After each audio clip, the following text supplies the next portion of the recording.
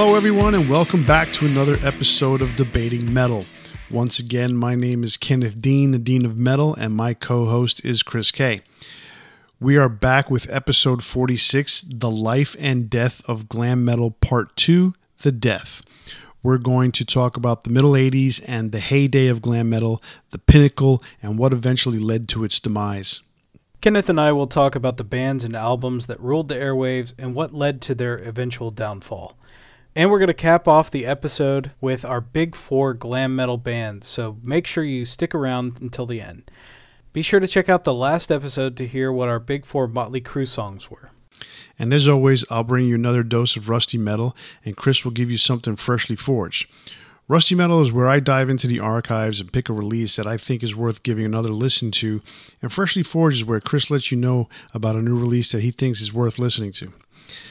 Now, by chance, if you happen to miss our last episode or any of the previous ones, do yourself a favor and click subscribe or follow on your favorite podcast platform, and you'll get our latest episode every Friday, and that way you'll never miss what we had to say.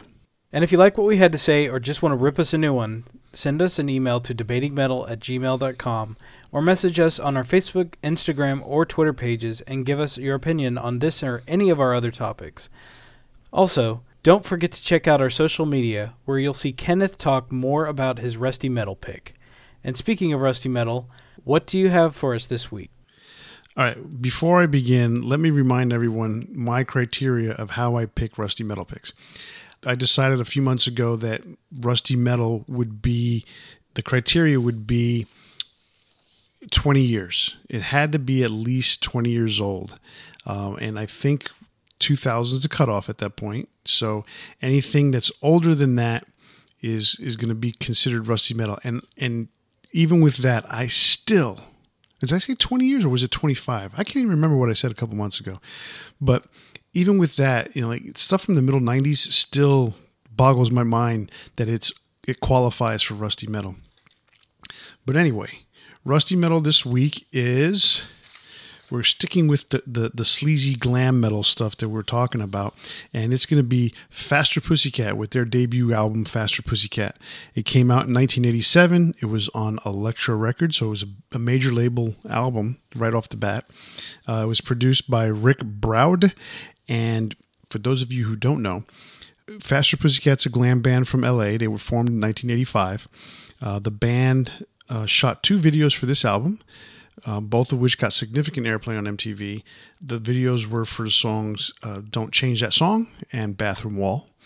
So those were the big hits from that album. They also had songs Babylon, Cat House, and No Room for Emotion. So all 5 of those songs are on side 1. So side 1's like awesome. I don't think I've ever heard side 2 or 6 through 10, however you want to look typical at it. But that's me. I stop after a certain point.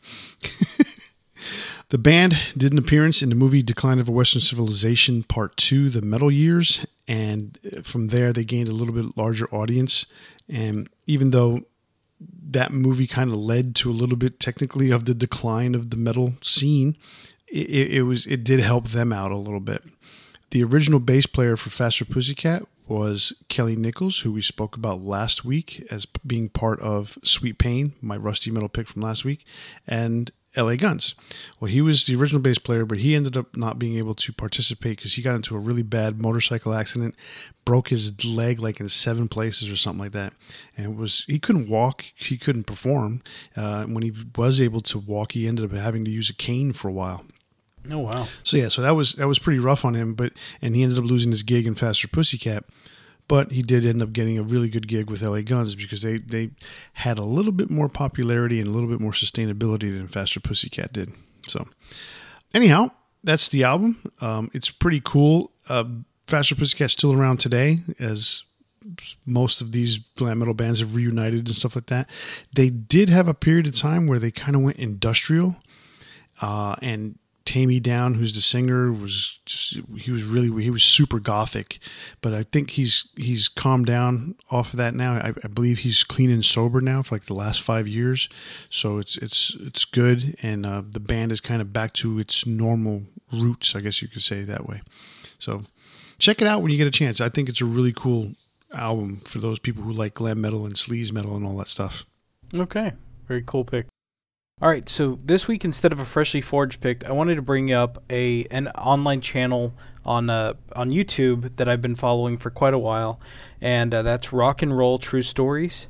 I don't know if you're familiar with it, Kenneth, but basically this guy picks out different legendary stories within the rock and roll community, and kind of really goes in depth of how events happened. Say, for instance, I watched one recently, the song that started Van Halen's collapse.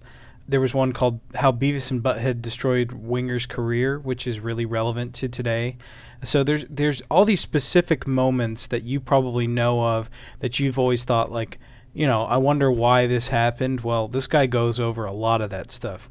One of the ones I watched recently was Billy Squier's disastrous career move, or career killing move, and that was his music video where he did it was all in silk and oh yeah, you remember that one? Yeah, briefly.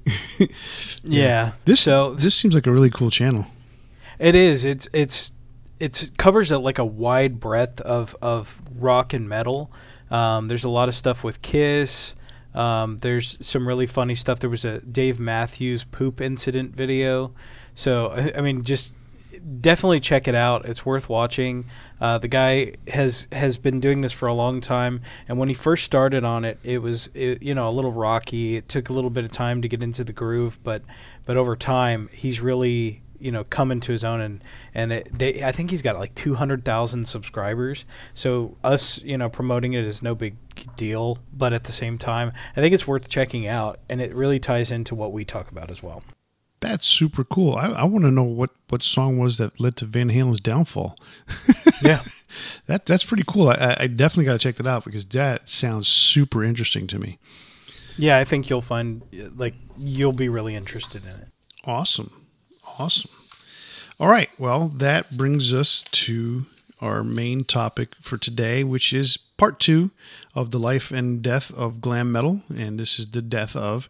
And we're going to kind of go over the heyday, the middle 80s, the late 80s, so basically from 85 on into the 90s, and really what led to the downfall. A lot of people think it was one thing, but in reality, it may be more than that, and we may touch upon that tonight.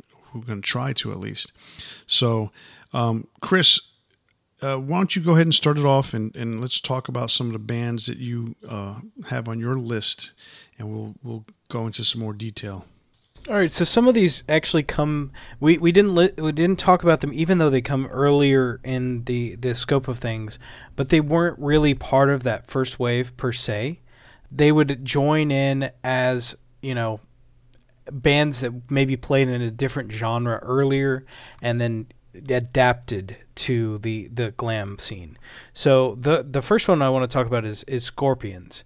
Now, Scorpions released Blackout in 1982, but they had been around since 1965.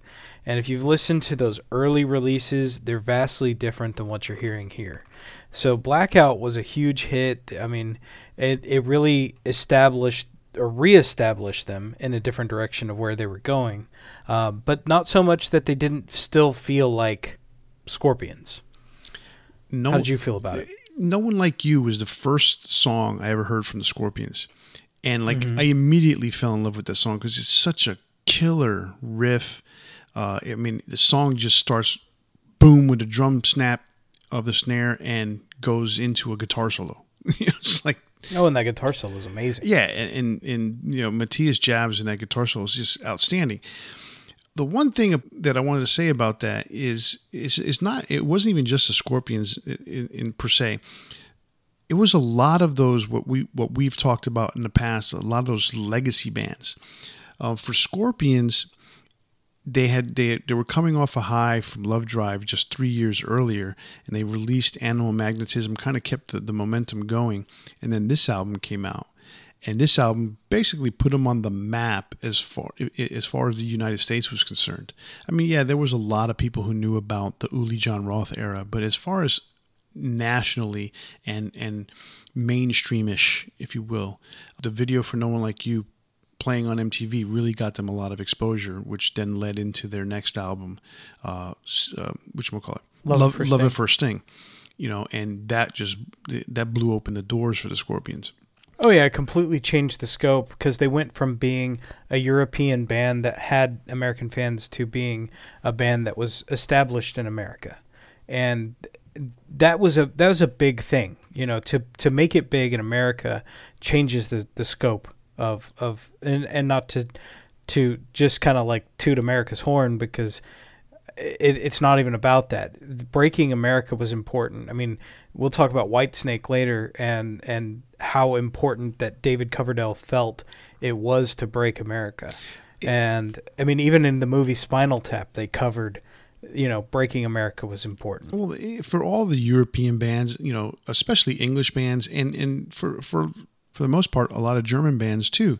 I mean, yeah, you want to be popular in your own country, but when you think about how vast and large the United States is when it comes to music, you definitely, if you break there, you're huge. And you could be a quote unquote platinum seller in Germany, but you're probably only selling 100,000 copies, maybe even less. I don't know what the qualifications are.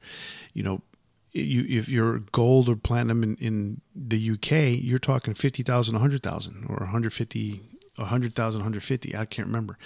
But the United States, you got to sell 500,000 records to get gold and 1 million to get platinum. So there's a significant amount of people that are then listening to your music. That's awesome. So yeah, for a lot of these bands, the goal was break America. Oh yeah. But on the other hand, you had a band like Kiss, who started in 1973, had a huge career, but the change that was happening with their original members exiting the band led to them kind of needing to change things up, and the savvy businessmen that Gene and Paul are recognized what was going on, recognized the change, and they moved to kind of a glam era with Lick It Up. They took the makeup on, so the guys that had become or had been one of the influences on this genre of music were themselves influenced on, we need to make a change to maintain our popularity, and they had their finger on the pulse of what was going on. So with Vinnie Vincent in the band and Eric Carr, it wasn't quite the same band as it was, and they were more able to adapt into a new style of music. My problem with Kiss at this point in time, and it's more about hindsight when I think about it, is we talked about it before when we spoke about Kiss in the past. They were reactionary. As much as they had their finger on the pulse, it was the finger was coming in after everybody had already basically gotten going. It was... Yeah, and that's what I really meant with what I was saying was they recognized that things were changing around them, and if they didn't, right, change with it, they weren't going to make it. Right, and so, so they definitely were reactionary, but at the same time, they did it at the right time. They didn't do it in 1990, 10 years after the scene had already kind of exploded and went away. They were in the middle of it. So, let's not take that away from them in that regards.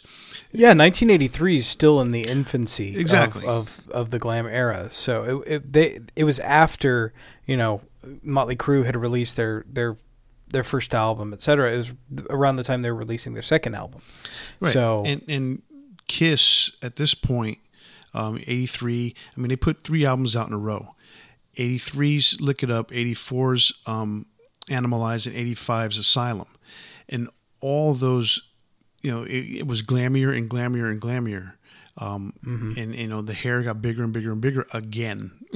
Yes, because they had cut their hair in 1980 for the Elder album, and it just, it got bigger again. And Eric Carr's hair was huge. It rivaled Paul's afro from 1976. Eric Carr's hair was the same size as the rest of him. And it's funny because he did a cartoon that I think they were called Rock Idols or something like that, and his character was about all hair with tiny little legs, so something like that. I can't remember exactly what it was, but to me, the big turning point that we're getting to at this point now is 1985. everything really, really was hitting full stride in 1985. The Scorpions had already released Love at First Sting, and they were coming off of that huge tour. They released Worldwide Live as a live album, which, live albums eventually became, something that wasn't necessarily that big. They weren't as great as they were in the 70s. But at this time, 85, a lot of live albums started coming out, and people were clamoring for them, and eventually they faded away. Worldwide Live from the Scorpions, Iron Maiden's Live After Death, all these came out in 85. So 85 was a big turning point for glam metal and for metal in general. And let me touch upon what I was saying before about these legacy bands. Kiss, as we mentioned, Scorpions, as we mentioned. Ace Frehley went solo at this point, and he's released some solo albums, or Frehley's Comet came out, I think that came out in 86, or 87, I can't remember. So Ozzy Osbourne, The Ultimate Sin, was huge at this point. He was looking, to jump on that bandwagon himself, and even Judas Priest with Turbo. I mean, that was totally glam, Oh yeah. So these bands weren't known for being a glammy kind of band, but Judas Priest, they're the defenders of metal, and they were, Screaming for Vengeance is a far cry. It's a lot harder than Turbo. Turbo was definitely their way of saying, we want to be part of this too.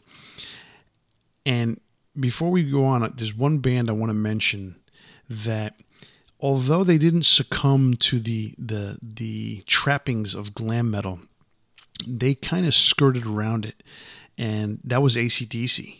They released Fly on the Wall in 1985. And if you listen to any AC/DC album that they have put out, this one stands out significantly different sounding than every AC/DC album. The drums are, I don't want to use the word bombastic because they're not, but they're definitely a little bit more punchy. The snare drum is can't say the term booms, but it definitely has a different sound than any of their other albums. The music, very similar to regular AC/DC, but the production just was part of that whole thing of this whole scene that was going on. And they put out videos. They were just like all the other bands. But luckily enough for them, they stuck true to their blues, hard rock, blues-based music and kind of moved back into that by the end of the 90s. But they almost fell for it. Yeah, I mean, back to what I was saying before, I mean, the other bands that were trying to break America, I mean, Whitesnake was one of the biggest ones, where actually at one point David Coverdale had very talented musicians and said, this is not working. This is not working with the sound that I want to break America, and really changed to what Americans were doing with Slide It In. Even re-recorded parts of it when coming over to America, but it wasn't until 1987 with the Whitesnake album that all changed. And I wouldn't even say that per se they're a glam band, but they were definitely influenced by the glam movement. David Coverdale had the big hair. It was all, he had all the trappings of what would make a album that fit in with the glam movement. Oh, absolutely. I mean, Slide It In, the difference between Slide It In and Whitesnake is significant. Between, when you listen to the original UK version, which was extremely dry, and you can hear the instruments clear as day, the remix that came out in the United States, and no one knew it was a remix, but basically it was just the American release, or the American version of it, was so much better in terms of the mix, in terms of the sound, and then it was a hard rock album, but it kicked ass. And then he goes in and has John Sykes as his guitar player, and he says, you and me are going to make this album, which ended up being Whitesnake, now known as 1987. And he fired, the guys that are on the album are the dudes that played on, some of them are the ones that played on Slide It In. But then he just fired them all. And he said, you know what? We're going to do this, and I'm going to break America. And he picked up Rudy Sarzo. He picked up Vivian Campbell when John Sykes left. And he had Adrian Vandenberg and Tommy Aldridge on drums. I mean, that's a hell of a band. And he still has Tommy on drums. That album in '87 kicked some major ass, and it definitely was a glam album. Here I Go Again is still played on the radio constantly. No, all the time, yeah. So it's definitely, they didn't shy away. I mean, he wanted to make it, he made it, and then he came out with another album after that, Slip of the Tongue, which was just as glammy as 1987, and he's ridden that coattail to this day. So other bands that really kind of filled in, the spots in between what the major band that I want to talk about next. You had Wasp coming out with their album Wasp in 1984. More shock rock, but definitely had some glam elements. The makeup and the sound, but a little bit harsher sound than a lot of the other glam bands. And then Great White, and Great White had been around for a while and really adapted to this sound from what they originally started out as. So they kind of filled in the ranks with the glam movement. But then this next one is really one of the biggest hits at the time and one of the breakouts. Even though I'm not a huge fan myself, I definitely recognize their impact on glam, and that's Poison. Right, yeah, absolutely. I mean, Poison, when that album came out, it took a lot. I mean, I studied that album, and I'm like, are these guys or are these girls? I mean, I'm not trying. Yeah, they took it to the next level. They took that album cover to the next level. I mean, obviously it was airbrushed, and for what that was worth in 1986. But man, it was really difficult to tell what these four guys on the cover, who they were. But you put the album on, and it's excellent. For what it's worth at that time, it was perfect. So what really did well for the band was when they had that ballad on the album, I Won't Forget You. That song helped bring them to the next level. Especially with the big single that they had, Talk Dirty to Me, on that album. So between Talk Dirty to Me keeping the rockers involved and I Won't Forget You getting the chicks involved, that album did really well. The next album just went over the top, with Open Up and Say Ah. That album had nothing but a good time on it, and then Every Rose Has Its Thorn they went way over the top. And so that they were riding high for those 2, 3, 4 years. I mean, it kept going all the way up to 1990, but still, that first album and then that second album, Open Up and Say Ah, I mean, they were riding it at that point. Yeah, so to me, Poison is like the Motley Crue of the second wave. They're the standout act of the second wave. Now, what I don't like about the second wave is that there was more of a focus on these bands. They had heard the architecture, of what glam was, and they had taken that and the direction that it was going, and more focused on the ballads and the softer aspect of it, where the early bands had a little bit harder edge coming out of punk and hard rock. So there was a different perspective of what their music was supposed to be. You can blame Motley Crue for that. Oh yeah, Motley Crue took it from a punk rock aspect and then recognized what was commercially successful, and then started doing all the huge power ballads. And then the power ballads became an essential part of the architecture of what these bands were becoming. So the next few that came out, Cinderella, Winger, Warrant, there was more focus on that kind of stuff and that change in the sound, and all the existing bands were doing the same. So you could see that this second wave was a little different than the first wave. Oh, definitely. The first wave was, for lack of a proper term, was a lot more hard rock than the second wave. And the second wave definitely was more quote unquote mainstream. And definitely by then the formula was, like for Cinderella, they got 10 songs on that first album, but only one of them is a ballad, and that's Nobody's Fool. And that one ballad, it drove the record sales. Yeah, they had a great single with Shake Me, but that wasn't going to make them a quadruple platinum album. Nobody's Fool, on the other hand, did. And that, that's what made that album such a huge hit. Same thing with Poison, Talk Dirty to Me and Cry Tough. Cry Tough was a weak single, but they put it out because I think the record company was like, we're not going to, shoot our wad on the first shot. So they put Cry Tough. They got some action going with that, which is funny because they had that song I Want Action on that album. I Want Action. But then they put out Talk Dirty to Me, and that song broke on MTV, and all of a sudden Poison was hot. And then they released I Won't Forget You, with the live concert touring footage, and all that in the slow motion editing and all that. So it took that album to the next level and made it a big seller for them.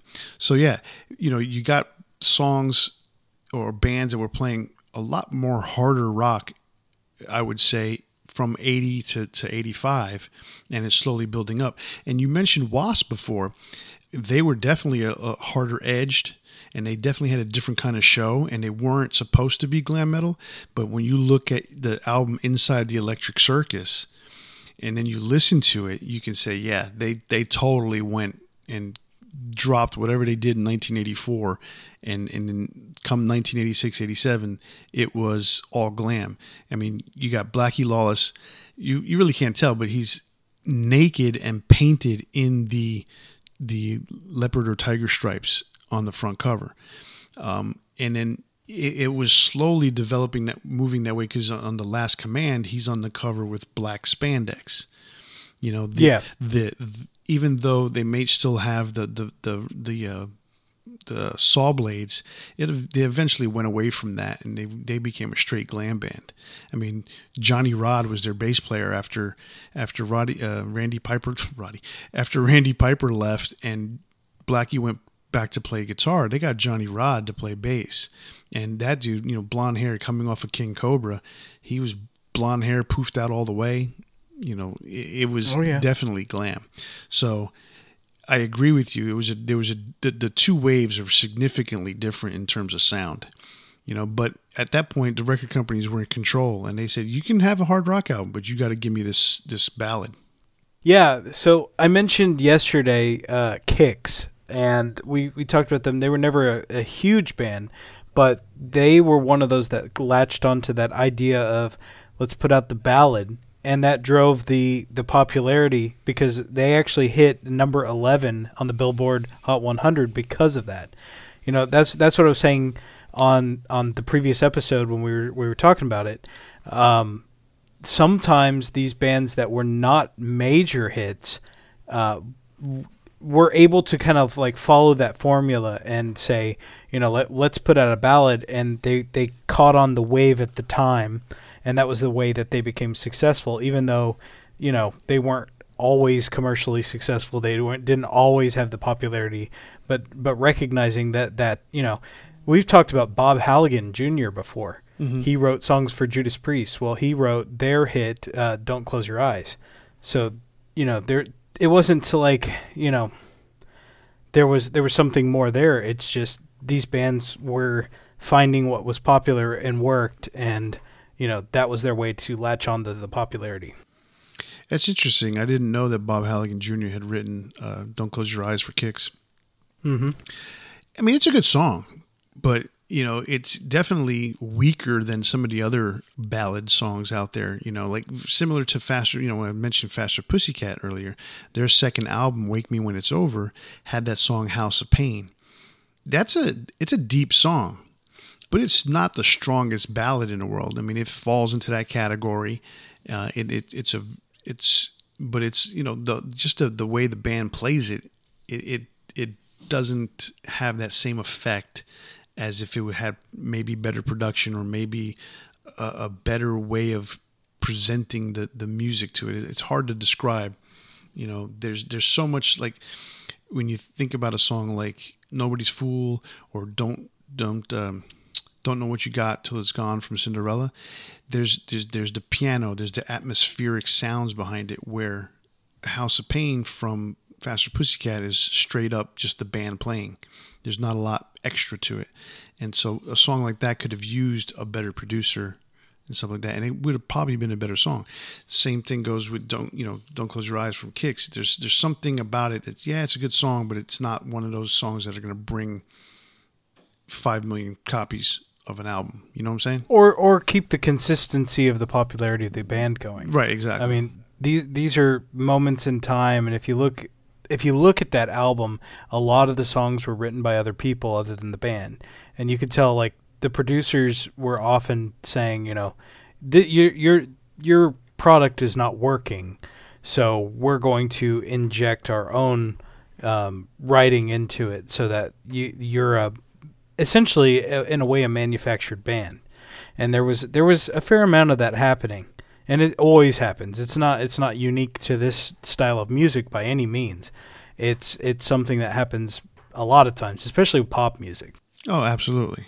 I mean, there are some artists that just go into the studio. They have nothing, but they, all right, this is what we're going to do today, and they've got 10,000 songwriters come through, and they write a song together.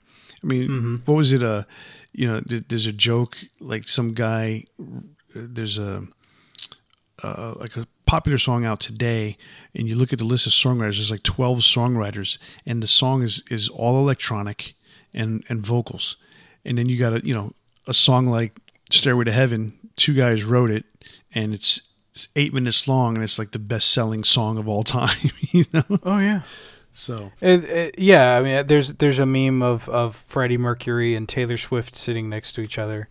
Or not sitting next to each other, but like the images sitting next to each other, and it's exactly what you're talking about. There's the list of 40 producers and people that were involved in it, and then it's who wrote the song by Freddie Mercury.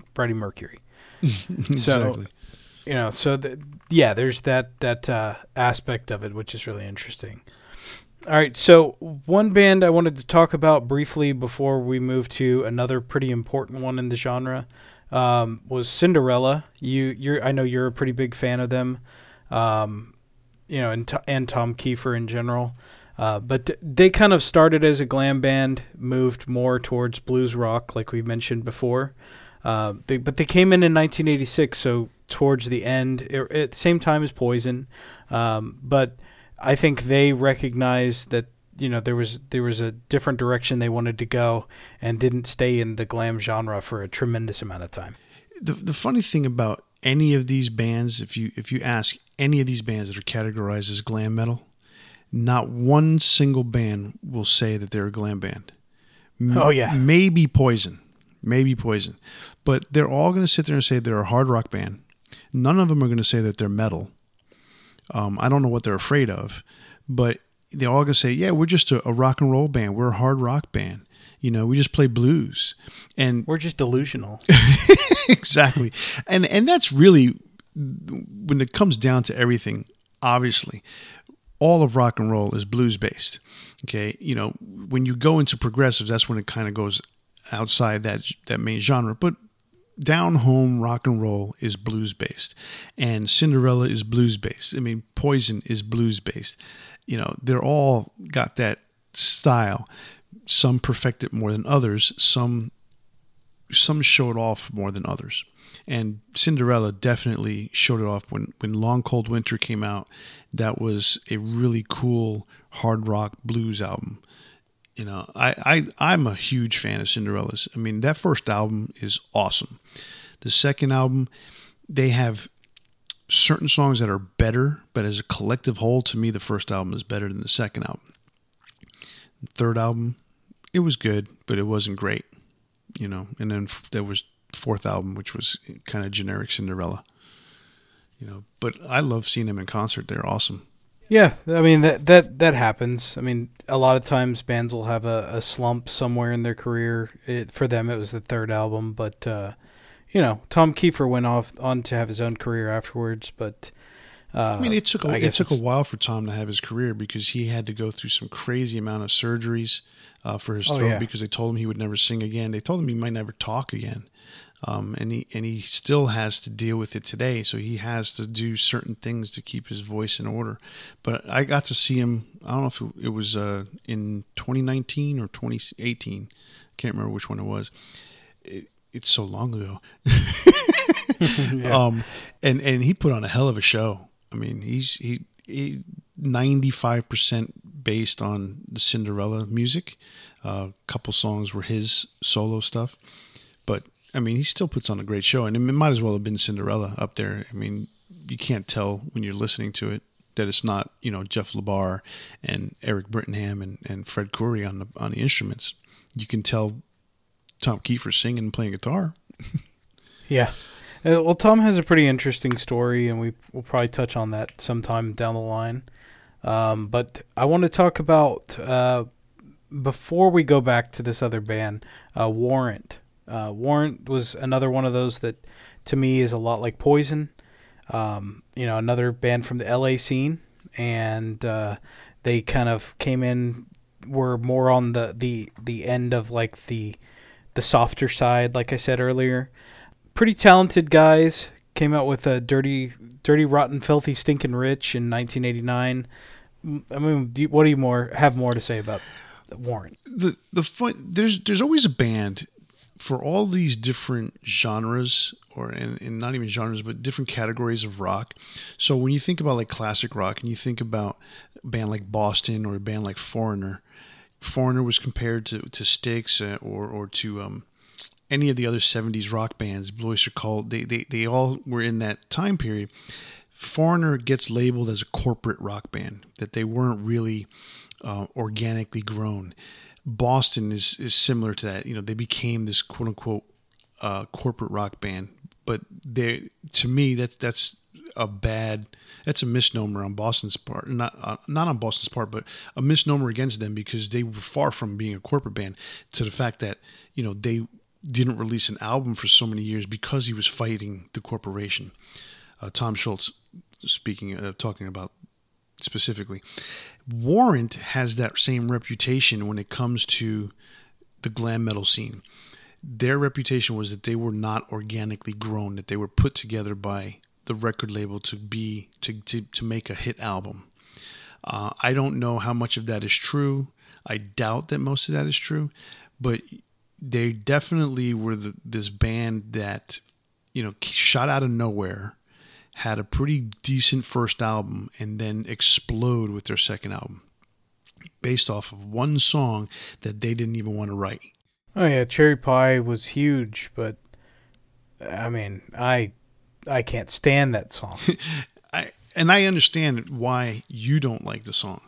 And oddly enough, that song, when I drove away this morning at 6:51 a.m.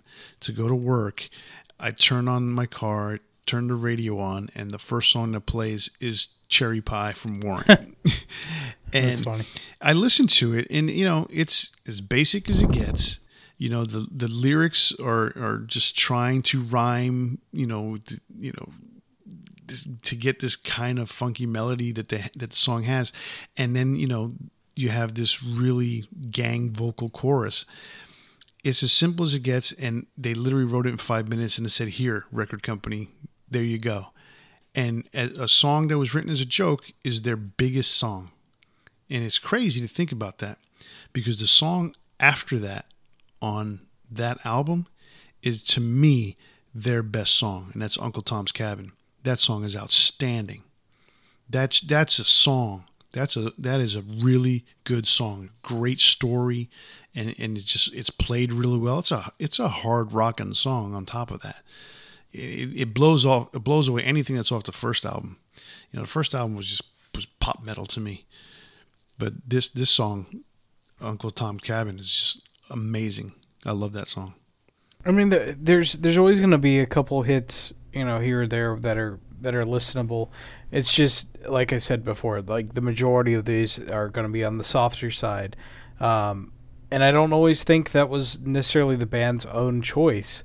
A lot of times the studio was saying, this is what's going to be successful. You don't have the clout to really make these decisions. You're going to do what we want you to do if you want to have a record a record deal. So I think that's kind of the case with a few of these bands. Now, the next one that I want to talk about is it's kind of a big deal because it's an impact player on the downfall of this genre, and that's Winger. Now, Winger was pretty popular within the MTV era. I mean, they got a lot of airplay.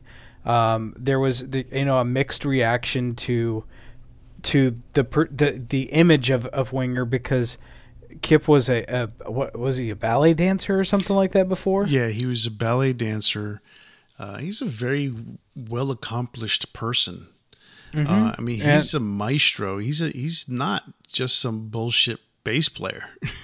No, exactly. I mean, and he's a pretty good musician, and so their popularity initially was natural. It didn't come about like just being forced or anything like that. It was a natural thing. But by the early 90s, one of the things that really kind of changed the perception of glam metal was Beavis and Butthead. Beavis and Butthead was this cartoon that was filthy and more grungy in its nature, and they're showing music videos and commenting on them and making fun, and it became a pretty big staple for the channel. And one of the jokes that was incorporated into the show was this kid wearing a Winger shirt and them making fun of him all the time. Yeah, because they had AC/DC, and what was the other band that was on their shirts? I don't remember. Yeah, but yeah, the Winger kid was funny because he was like the short, fat, goofy kid. Yeah, so it didn't necessarily destroy their career or anything, but it didn't help. I mean, having that impact of something as popular as Beavis and Butthead, making fun of you is big. It's definitely tough to overcome, and not only that. Then, if you recall, when Metallica released the Black Album, and later on in 1992, they released the making of the Black Album, or actually it was called A Year and a Half in the Life of Metallica. So it was like the end of 1992 or 1993. They released this video, and in the video, you see them during the making of the album. Actually, it was on, if I'm not mistaken, the Nothing Else Matters video. They threw a dart at a picture of Winger on the wall.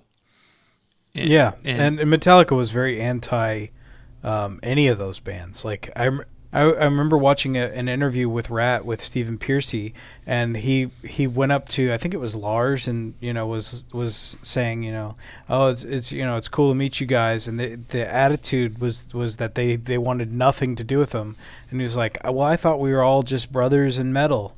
But that wasn't the attitude with that genre. Like they wanted nothing to do with the glam guys. Yeah, there's some glam guys I wouldn't want anything to do with either. Yeah, Winger had a tough time. I mean, they also fell into that category of having a reputation as being a corporate band.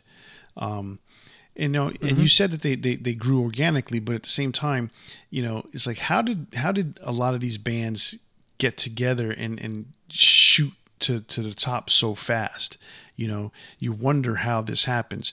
I mean, was it luck that the record company guy just walked into the club that day and saw them, or was it something that was a little bit more sinister in the background? Nobody knows. Oh, I mean, that's fair enough. When I say organically, I mean that there is an aspect of it too, of course, that the airplay given is given by the record company and the TV station.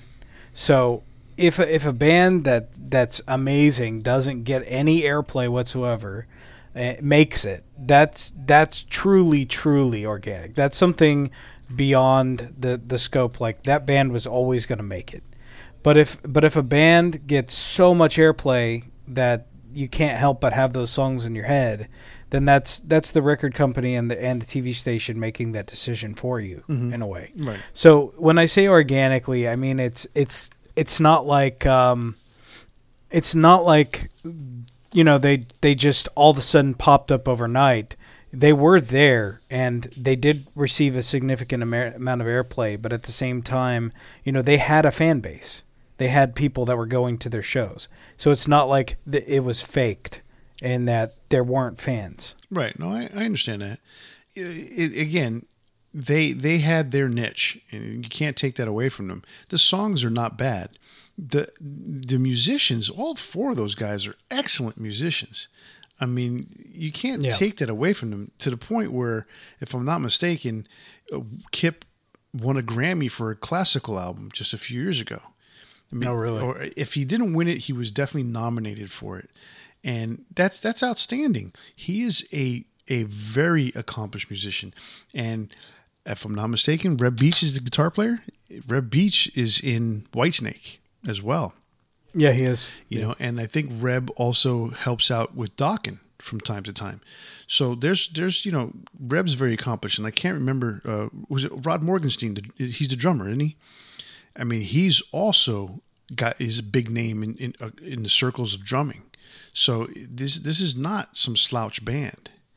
So it just didn't appeal to the more masculine crowd that was watching. I mean, Winger was aimed at women, like same as Poison. Like a lot of these bands, that was their goal, was to hook up, to be prolific in that category.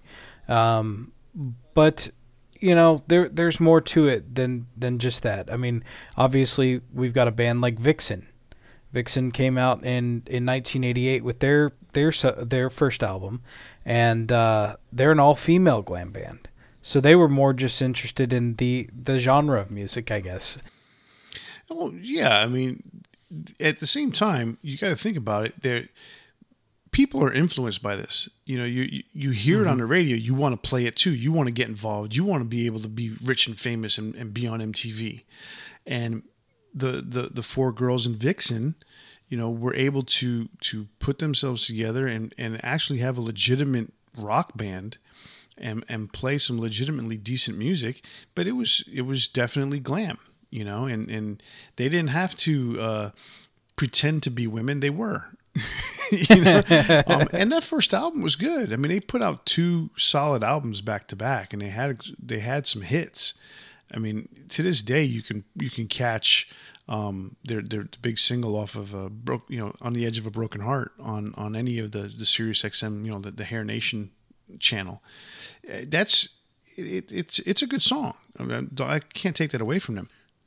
All right, so that kind of leads us into one of the last few glam bands that came out, and they weren't glam for very long.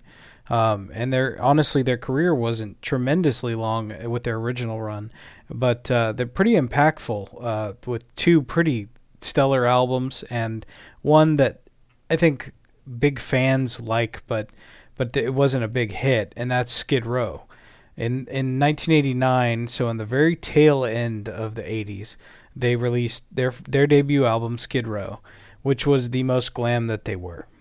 To me, I'm a big fan, because this is more along the lines of where glam started, in a way, with a little bit harder edge. Even though they have a couple tracks that are, a bit softer, they still have that harder edge that glam kind of started with. I think what gave them the glam that they wanted to be part of that scene, and what gave them that was Sebastian.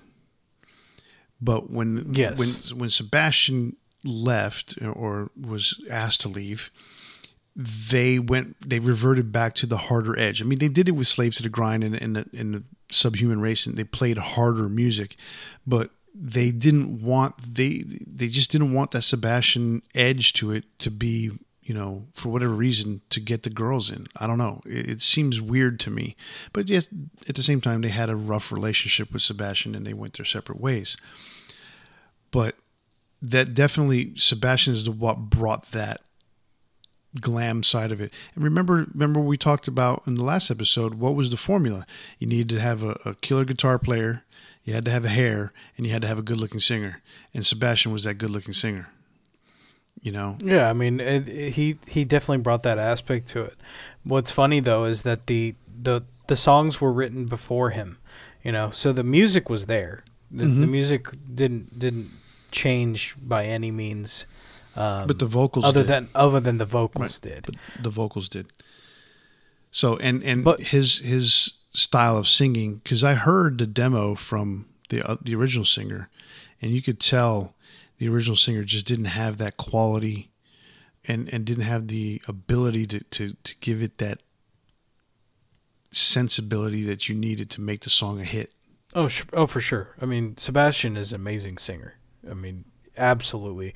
I would love to see a reunion between the original Skid Row, but it's not going to happen. It's never going to happen. No. But you had other bands coming out at the same time with similar sensibilities, but not necessarily in the glam scene. I mean, Guns N' Roses, you could say, had a little bit of a glam look. I mean, definitely Duff and Steven and even Axl at the beginning had a glam look, but the music was taking a harder edge. And then, I mean, starting in 1985 was when the Seattle scene was starting, and that was the grunge scene, which was a big impact on the fall of where things were going. I mean, 1985, you had Green River with their first release. You had the Melvins coming out, then Soundgarden, Mudhoney, Nirvana, Mother Love Bone, Alice in Chains, all coming from Seattle. Alice in Chains actually had an incarnation of themselves before they went into their grunge sound, where they were actually a glam band. So some of this was coming out of the glam scene and changes that were developing from just the shift in the economy, the shift in you know, every 10 years seemed, you know, the society seems to change, and people were shifting out of that excess that glam kind of represented, and was really represented in the movie The Decline of the Western Civilization Part 2, where people really saw the excesses of what was going on in like one defined scope. And I think it made people realize, you know, this is not as cool as it maybe seems. You know, you have this thing that's going on in Seattle that no one knows about other than the people who live in Seattle, right? Mm-hmm. Everybody knows about what's going on in LA. And, you know, they had the Decline of the Western Civilization Part 1, which I believe was the punk years or something like that. Mm-hmm. And that's correct. And then, you know, when Part 2 comes out with the metal years, it goes into the different excesses. I mean, you see what happens to Chris Holmes and his drinking. You see Kiss, you know, laying on a bed with naked women all around him, you know. I mean, that sounds pretty cool. That is really cool, but you know, and then you see some of the other bands that are really trying to make it, and you know, having to go through that whole pay to play type of thing. It is a tough thing for them to a tough pill to swallow when you see it all right there in front of your face, you know.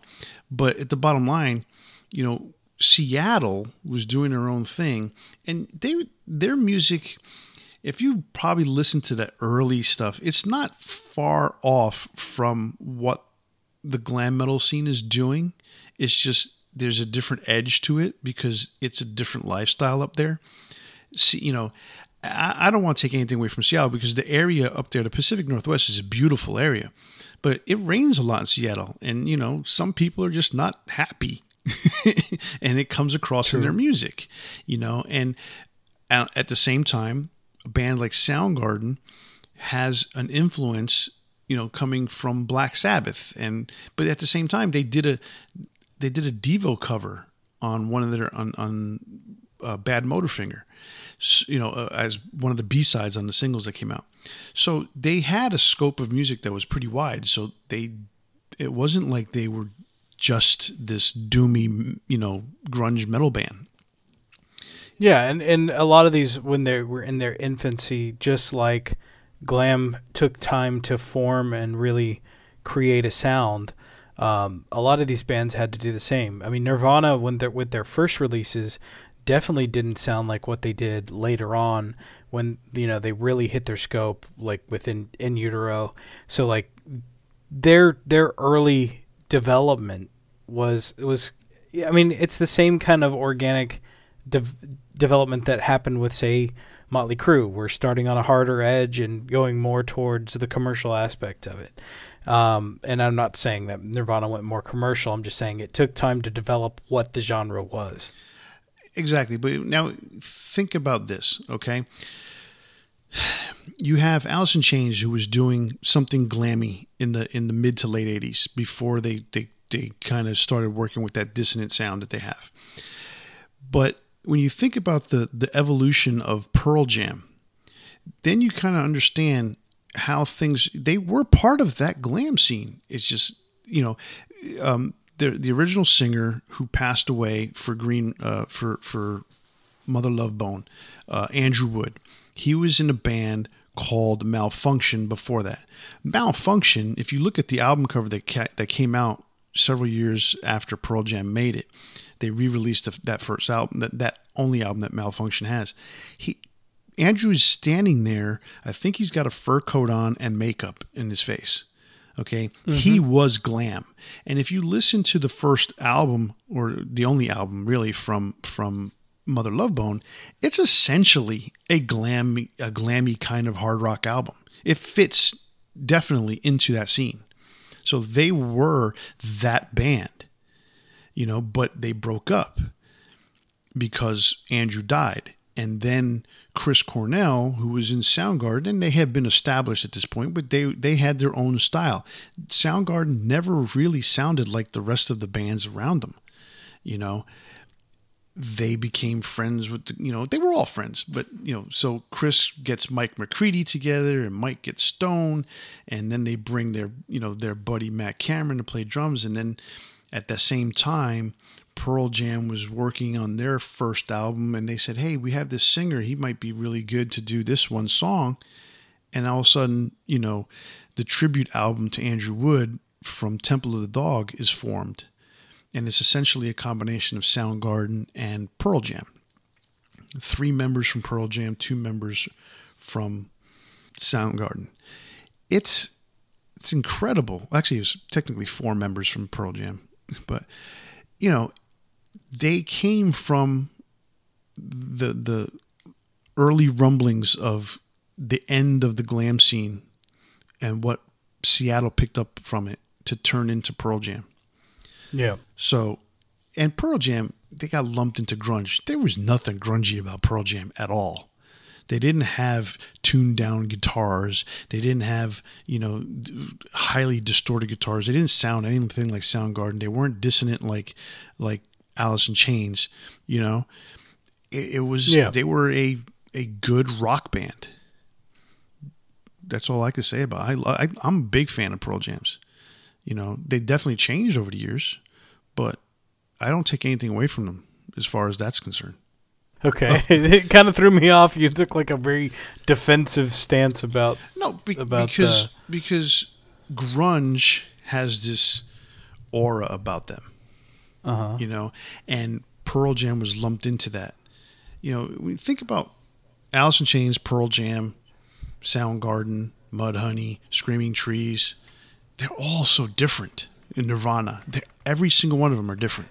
But there was an attitude shift, and I think that's why a lot of times they were lumped together, because it was coming out of an era, and it's just like what we're talking about with the early stages of glam. You're throwing in a lot of bands into the glam category at that point because maybe that album sounds that way, or something that they did at that time was a little bit glammy, but they don't necessarily fall into that category. But there was definitely a look, like Pearl Jam looked a lot like a lot of the other bands, the way they dressed and the longer hair. It wasn't poofy, and they didn't spend 15 hours doing their makeup. There was a attitude shift that made them fit into that slot at the time. And I would say they're more a rock band now today than ever really being a grunge band. But in their early formation, they did fit into the category of grunge. Yeah, they fit into it because they lived there. Basically. Basically, it's sort of like, to me, grunge really was more of a fashion statement than it was a musical statement. It was an attitude and a fashion. Right. With the... and just like glam, all the bands that are slotted into the grunge category don't like being called grunge. Right, absolutely. Because to me, and even like today, all the bands are called hair metal. I prefer to lump them all into hair metal, that whole scene, because I don't personally like the term glam. Mm-hmm. I use pop metal and I use hair metal personally. And many of them probably don't, like Sebastian Bach has been having this argument with Dee Snider about, hair. Dee Snider's been in that show, has had that radio show House of Hair for like over 20 years. It was just one of these things that eventually, to identify this particular music away from everything else, how do we identify this? Well, there's thrash metal. That's very distinctive. So now how do we lump in Motley Crue and Poison and Def Leppard? Well, it's hair metal. But I think the reason we do this, where we define these genres, is so that when you're watching something or listening to something, and you say, I like this, what else is out there that's like this? It makes it easy to define. It's like going into a library and looking for a book. And if everything was just on the shelf randomly, it'd be really hard to figure out what you're trying to find. Right, and that's why grunge is so screwy, because someone who likes Screaming Trees is not necessarily going to like Soundgarden. Well, somebody that likes the Melvins is not necessarily going to like Nirvana. Exactly. But that's the same. Like I said, like with Poison and Motley Crue, you may not like both. And if you like Motley Crue, you may definitely not like Wasp. So, I mean, there's still these ties that bind all these bands, right? In a way, and I think that's generally it.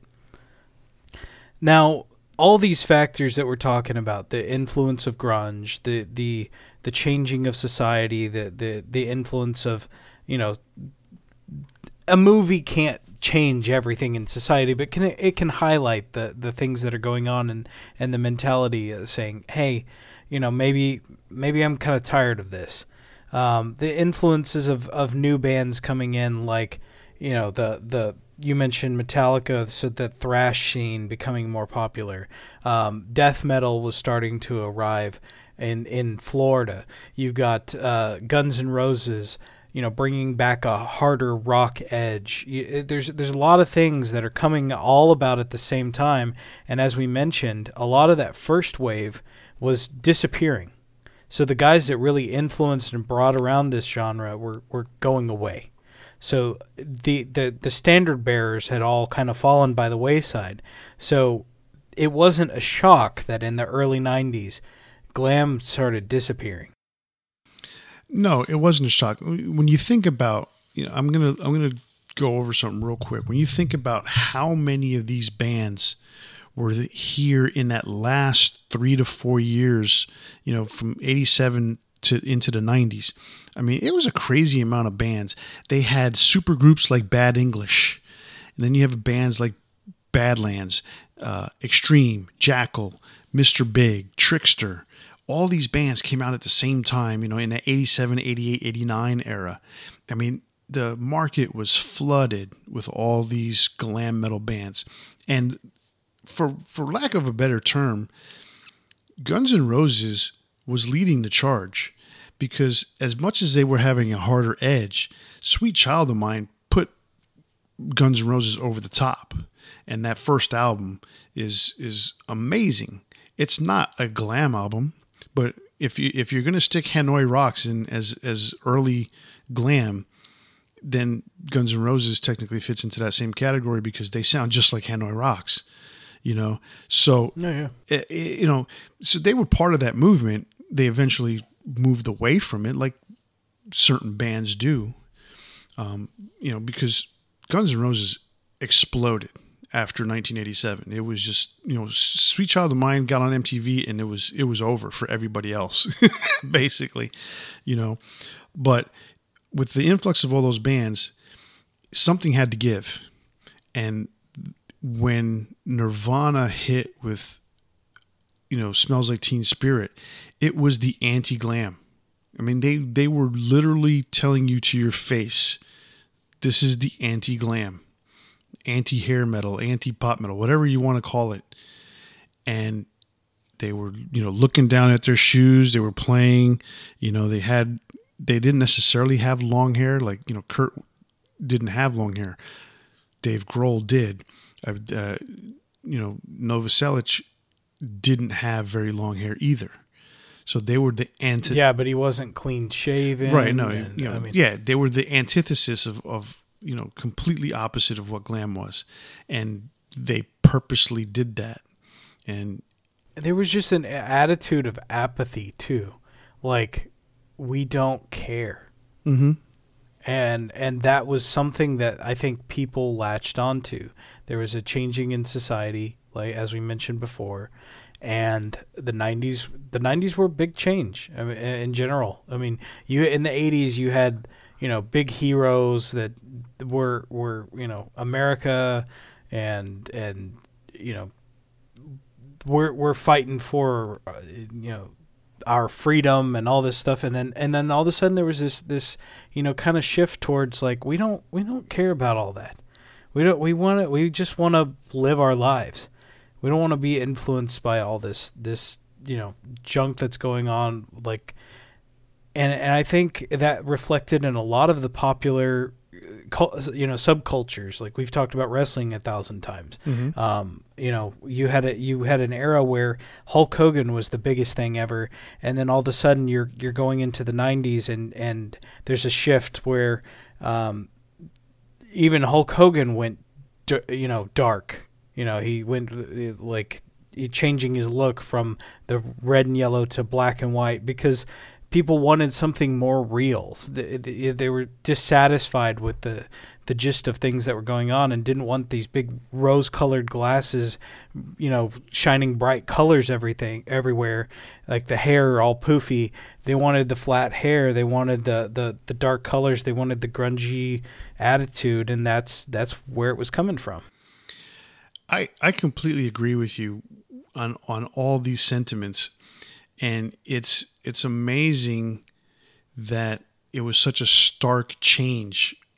And it wasn't overnight, but it gradually, within a 3 to 5 year period, how this all changed. But when you think about the early 90s, I said at the beginning of the show that, grunge wasn't necessarily the absolute factor that shot glam metal down and killed it. I personally think, in reality, glam metal killed glam metal. Oh, I think all of the factors there, and you're 100% right. Because let's take a look at this real quick. I'm going to go over this ever so briefly, as briefly as I can, and it's probably going to be a long-winded statement. In 1991, okay, there were 14 metal albums that made the year end's top 200. Okay. And I only looked at the first 100. Okay, 14 metal albums. In 1990, there were 14 metal albums. In 1989, there were 18. Okay, and and so forth. In 1988, there were 19. In 87, there was 14. These are metal albums, and by categorizing by metal albums, for a quick statement. In 1991, we're talking about Queensryche, AC/DC, Scorpions, Warrant, Extreme, Tesla, Poison, Van Halen, The Damn Yankees, Firehouse, Skid Row, Trickster, Metallica, Slaughter, Cinderella, Steelheart, Great White, John Bon Jovi solo, Guns N' Roses, and I'm even throwing in the Black Crowes because they had a really big album that Shake Your Moneymaker, which was a hard rock blues album. Okay, 4 albums reached number 1 that were metal related: Skid Row, Van Halen, Metallica, and Guns N' Roses. Metallica having 4 weeks at number 1, Van Halen 3, Guns N' Roses 2, and Skid Row 1 week. This is 1991. Hair metal or pop metal or glam metal is not dead at this point. But why I say it killed itself was because the bands that were huge, Poison and Motley Crue and Whitesnake, it almost seems like they literally shot their wad and could not come up with a good idea, and they just put out shit after that. And it doesn't matter, we're Motley Crue. Oh, it doesn't matter, we're Poison. Poison had a band change when they got rid of CeCe DeVille and they brought in Richie Kotzen. Well, I mean, there were drug problems too. Oh yeah, obviously. I mean, drugs doesn't help, But Bon Jovi, did his solo album. Scorpions were having, seemed like they were running out of ideas, even though they were riding high off of winds of change, but they would never regain anywhere close to that status. Well, I mean, but going back to Bon Jovi too, they both did solo albums, him and Richie Sambora, right? And both of them were successful. And they also, I think they did that because they were reaching the end of their rope with the glam aspect of their band. But when they came back, they were no longer glam. No, they changed entirely. They to use that phrase that we brought up with In Flames a while back, they had to do the reroute to remain kind of thing, like change, because they weren't happy with what they were doing before either. Absolutely. I mean, if you think about it, Kiss releases Revenge in 1992, and musically, it's very similar to the glam stuff that they were doing, but it was a harder edge too. Definitely a harder edge to it. Well produced, because Bob Ezrin is a good producer. But you can see they went back to a leather look too. Yeah, they went back to the leather look, and Gene Simmons found himself again after all those years with the wig and the different colors and all that stuff. He finally found who he was. He became the demon again, but he was the demon without the makeup, and that was a great look. I loved it. And unfortunately, after that, they went different ways, and they decided they wanted to get a reunion. But had they done, if they had kept on that pace, because after that, again, they trying to keep the pulse, the finger on the pulse, they wanted to go grunge. And Carnival of Souls is a quote unquote grungy album, and they got Toby Wright to produce it. And it was, again, trying to follow trends. They started playing in the key of C. That's not Kiss. That's not Kiss. No, it's. I listened to it one time, and that's all I ever need to listen to. Exactly. I mean, there's a couple of good songs on it, but in reality, the album as a whole is terrible. So to me, with all the watered down stuff that they got going on, I mean, there's a million bands out there. I mean, David Lee Roth was glammy. White Lion, they were big and from 86 on, and they even reached the end of their rope where they couldn't produce anything good anymore. Def Leppard, they rode high off of Hysteria. That album lasted them for 4 or 5 years. I mean, it literally charted on the top 200 3 years in a row. Different positions, but 3 years in a row, it was part of the best-selling albums in Billboard's charts. So that tells you. And in '88 was the height of that popularity, because it was the number 3 album of 1988. But it was the number 93 album in '87, and in '89 it was the number 9 album. So it didn't drop that much. So that's crazy to think about, that album lasting that long. Yeah. So there was such an influx, and it's exactly the same reason, as much glam metal killed glam metal, same way grunge killed grunge. But I don't blame the bands so much for grunge as the record companies. The record companies jumped all over grunge, and they watered it down faster than they watered down glam metal. I mean, it was in and done in less than 5 years. Yeah, I mean, the record companies are always going to dictate what exists out there. I mean, things have changed a bit in modern times, where people are able to self-produce and they can put music on other platforms that have become really popular, and things can be dictated a bit by the actual fans out there, which is interesting. It's a definite shift, and I think record companies see that and it terrifies them, which is not necessarily a bad thing. For things to be able to develop organically is interesting. The music scene, it's hard for the older guys to say, I see that it's hard for young people coming up to be established, and I get that. I mean, it really is, but that's going through the means that people have always done, and I think there's going to have to be a massive amount of adapting to the modern society of technology to really be able to subsist in the music world now.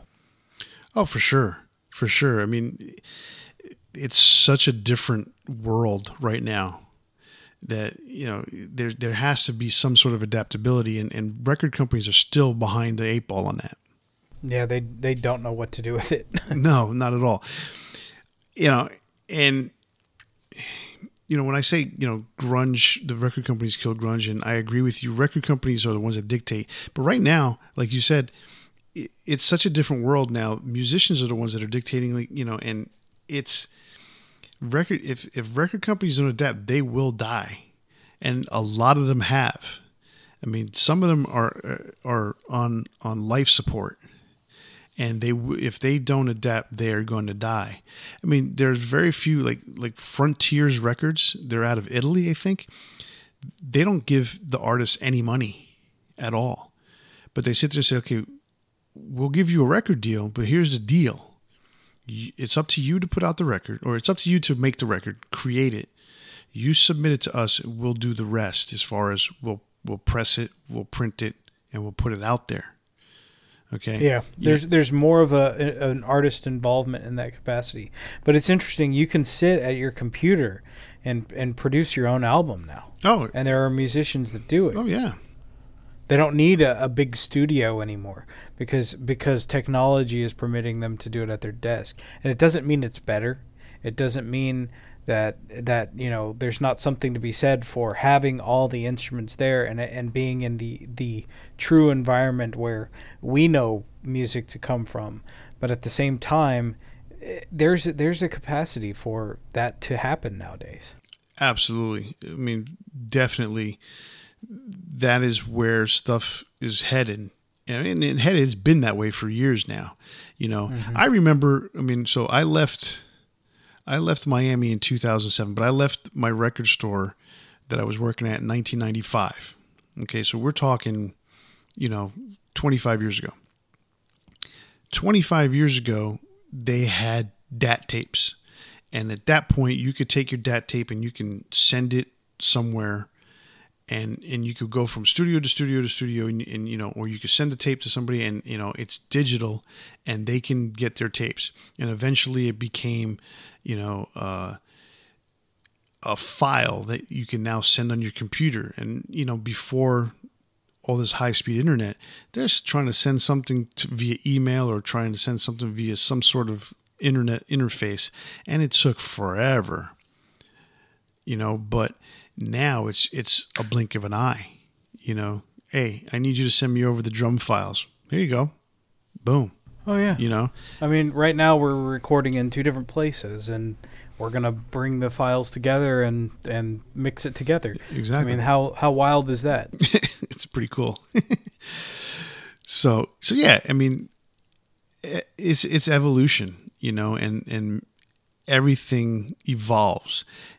The 80s glam scene evolved, from the 70s glam scene, and the 90s grunge scene was the answer to we don't want this anymore kind of thing. But like I said, and not just glam metal, but everything that came before it. Oh. It was just a development that came from just wanting change. Exactly. It's crazy to think, how these times change. But like I said, grunge killed itself really quick, as opposed to how glam metal was, and to this day, I mean, still is. We talk about it. You mentioned it briefly. It exists again today because they renamed themselves to, they're not glam metal. They're not, they've almost kind of adopted that hair thing. You have to be in this category if you want to play, rock on the range. You can't be a certain type of band if you want to play rock on the range or all these types of United States festivals. But it's cool because these festivals give an opportunity for people to hear the music that they either grew up on or that they have adopted as their own. There are people out there that still love the 80s, whether it's new wave, whether it's, freestyle music, or whether it's hair metal, pop metal, glam metal, whatever you want to call it. So one thing I wanted to talk about real quick, when we were so we're getting towards the end of the show. Glam metal, to me, had its peak was 1988, and I'm gonna tell you something real quick. We're going kind of back to the Billboard albums. There was, like I said, 19 metal albums that made the top 200. But here's the really cool thing about that: 18 weeks in 1988, there was a metal album of some sort at number one. Between Van Halen's OU812, Def Leppard's Hysteria, and Guns N' Roses' Appetite for Destruction. Those three albums dominated 18 weeks of the album charts. Wow. And they did it between June 25th and November 5th. It was like the second half of the year that they really dominated that.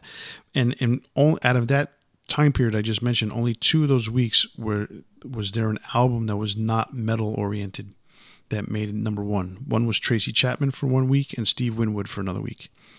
Other than that, it's Van Halen, Def Leppard, or Guns N' Roses. So 88 was a huge year for glam metal, and what's really cool is even though it died in the 90s, I totally love the fact that it's resurgent now. Oh yeah, I mean, bands like Steel Panther have come about that are paying tribute in their own way to, it is making fun to a degree, but at the same time, the quality of music's there. And they're not the only one. There have been other bands that do the same thing. So, I mean, there is an interest in that time period. And I know bands like Motley Crue feel offended that they think that their genre is being made fun of. But at the same time, like, they're doing it because they loved it. Man, several years ago, my wife and I went to see a Guns N' Roses tribute show. The singer literally could be Axl's cousin or brother or some sort of relative. He's got the same red hair, same length, probably weighs about the same as Axl weighs now. And the band that played Guns N' Roses also played Motley Crue and played Poison. It was a night out of 80s metal, glam metal, right? My wife loved that night. One of her favorite nights of going out to seeing a show. It was at the House of Blues here in Houston. It was awesome. We actually went to 2 of those Guns N' Roses tribute shows, but that first one was just real special. And just to see the crowd, most of the people were, between your age and my age, and some older, some younger. But the big chunk was, mid-30s, early 40s, and then there was a bunch that were in their 50s, like myself. And they had the crowd in the palm of their hands. It was awesome because, 1, they were very good musicians. 2, they sounded really good. And they put on a hell of a show. And it was like watching Crue. It was like watching Poison. And it was definitely like watching Guns N' Roses. And it was awesome. And I like those tribute bands. We've seen them. We've seen a few. We went to see Metallica. That was one hell of a night. Because Fat Kirk was playing guitar that night. And I say fat. Well, the guy was a little chubbier than Kirk, because Kirk's a thin rail, but this guy looked like Kurt dropped out of 1989. Well, we also saw the Iron Maidens. Oh, the Iron Maidens. And that was pretty cool. That was very good. I love their shtick. They're great musicians, those girls. They're awesome. Mm-hmm. And I've seen other tribute bands, and they're just, to me, if I'm a band that's being honored, it's an honor, because that means that someone likes you enough to want to actually be you for one night on stage, and there's someone who wants to pay to hear your music. I love that. That's awesome. Yeah, I mean, I'll tell you this. When I went to see Steel Panther, that was one of my favorite concerts I've ever been to. They engaged the crowd so much. They played their own music. They played a couple covers. But they indulge in that attitude of what it was like to be in the glam era. And the bands that were in the glam era don't do that anymore.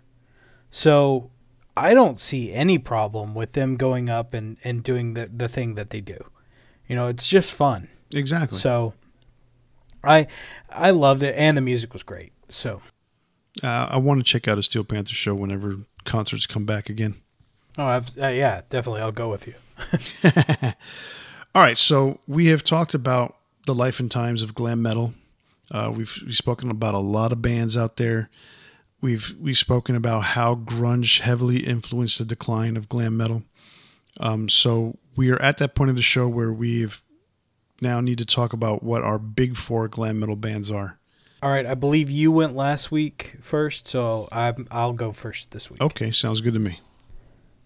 All right, so my number 4, it's kind of a joke, but at the same time, you have to think of it in perspective of they were a glam band, and my number 4 is Spinal Tap. Wow! And I'm waiting for your reaction on that one. That is from left field. Absolutely left field. But think about it. For me, as a kid not growing up in that time, one of my first exposures to glam was Spinal Tap. Now, the first exposure you had, was that the soundtrack to the album, or was it the album? No, it would be the movie. I'm sorry, the soundtrack to the movie.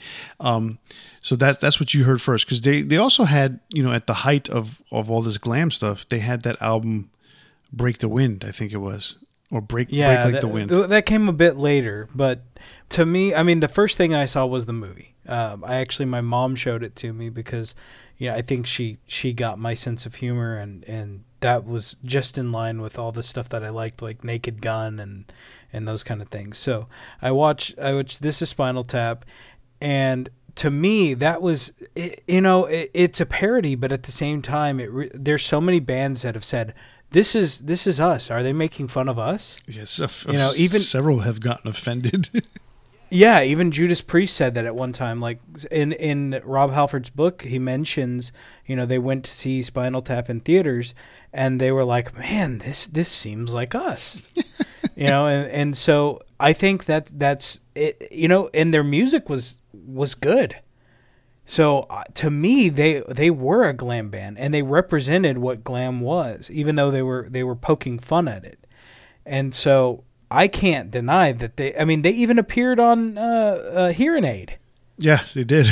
In character the entire time. So for me, I would like to place them higher, but I have to put the legitimate bands a little higher. But even the guys wrote their own music. That's what's incredible to me. Mm-hmm. So they delved into glam entirely to play those roles. Well said. All right, so my number 3 is Skid Row. Even though they're at the very tail end of the glam scene, for me, they were one of my favorite bands from that genre. I listened to the first 2 albums on a pretty regular basis, so I definitely have to put them up there. And Sebastian Bach is a fantastic singer. Unfortunately, his career afterwards wasn't quite as great. I like some of his solo stuff, and he always entertains me with his antics, even though he comes off as a little crazy sometimes. But I love Skid Row. My wife hates Sebastian Bach. That's funny. All right, go on. My number 2 is Wasp. Wasp is one of those that dipped their toes into glam.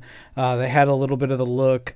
I mean, Chris Holmes appeared in Decline of the Western Civilization Part 2.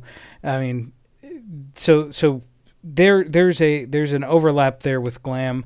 The first two albums to me are just absolutely solid.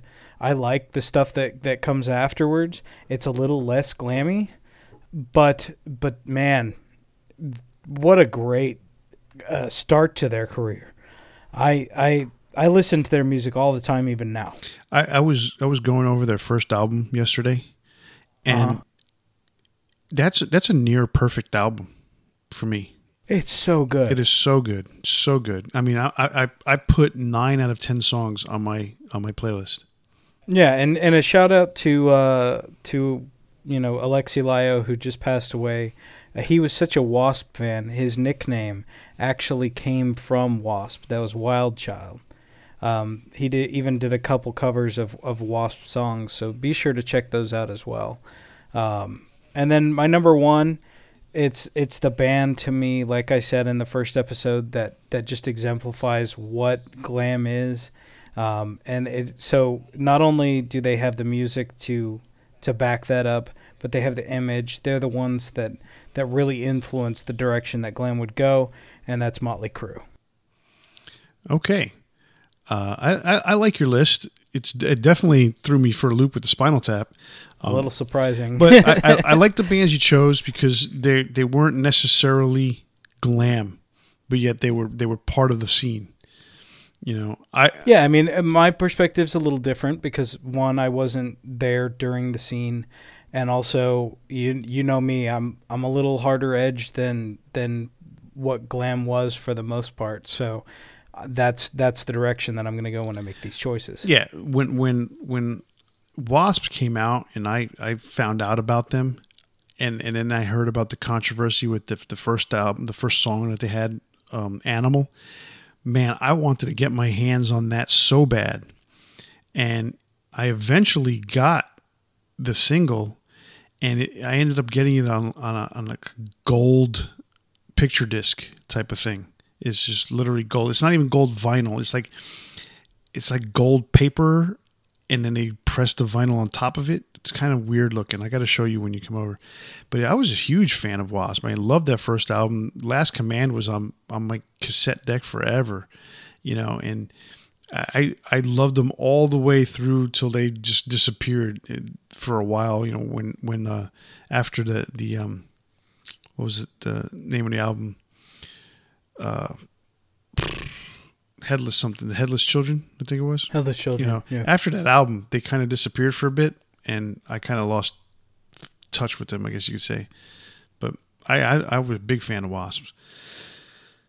Okay, so that gives me my big 4 glam metal bands, and mine are more traditional, but they're not necessarily the same bands you have. Actually, I don't have any of the same bands you have, come to think of it. Oh, wow. Okay. So, but like I said, more traditional.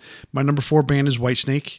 When David Coverdale said that I'm going to go for it, he went for it, and he dove headfirst into the glam metal scene, and he made it. I mean, that album, Whitesnake, 1987, was huge. So more power to him. And he was a legitimate singer beforehand, and the fact that he's a legitimate singer to this day just tells you it wasn't just a fad for him. It wasn't just, I want to do this, because the songs stand up to this day, and that's the cool part about it. Number 3, Dokken. As much as Don is a jackass from time to time, and he's a complainer and a whiner, there's no denying that Tooth and Nail and Under Lock and Key and Back for the Attack were the premier glam metal albums of the time. I mean, those 3 albums, you had the hair, you had the guitar player, and you had the singer, which it's questionable. But they were great. I like their music. I've never denied that. So, number 2, Cinderella. As we talked about earlier in the episode, I'm a huge fan of Cinderella's. So Those first 2 albums were awesome. The third album was good. It wasn't great. It was good. They definitely went into a more funkier blues, almost like what Deep Purple did when they brought in Glenn Hughes and David Coverdale. They kind of did the same type of thing. There was some funk elements in that third album. But the first 2, especially Long Cold Winter, the second one, was a huge, heavy blues-based, hard rock glam metal album. And number 1, the guys I couldn't tell if they were guys or girls, Poison. To me, Poison epitomizes the entire scene. I understand where Motley Crue fits in for you, but I've always had an issue with Motley Crue being, glammy. To me, they were only glammy for 1 year or for one period. But, Poison, they were just, that was their shtick. They were glam, and they succeeded at it, and they had that time period where they were it. Especially when they had that single "Every Rose Has Its Thorn," it was over. Every chick was on that. I mean, you're not wrong. I mean, they definitely are those guys. Like they epitomize, especially where glam went, and like the prototype of what glam should be by the time it had fully materialized. Like by the time that glam was defined as glam, Poison were the guys. Mm-hmm. All right. Well, that brings us to the end of our 2-parter, The Life and Death of Glam Metal. Remember, if you liked what you heard today, be sure to check us out on our social media and leave us a comment. Make sure to tune in to the next episode when we spark up another exciting metal debate. On behalf of Kenneth Dean and myself, stay safe, and remember, always turn it up to 11. See ya.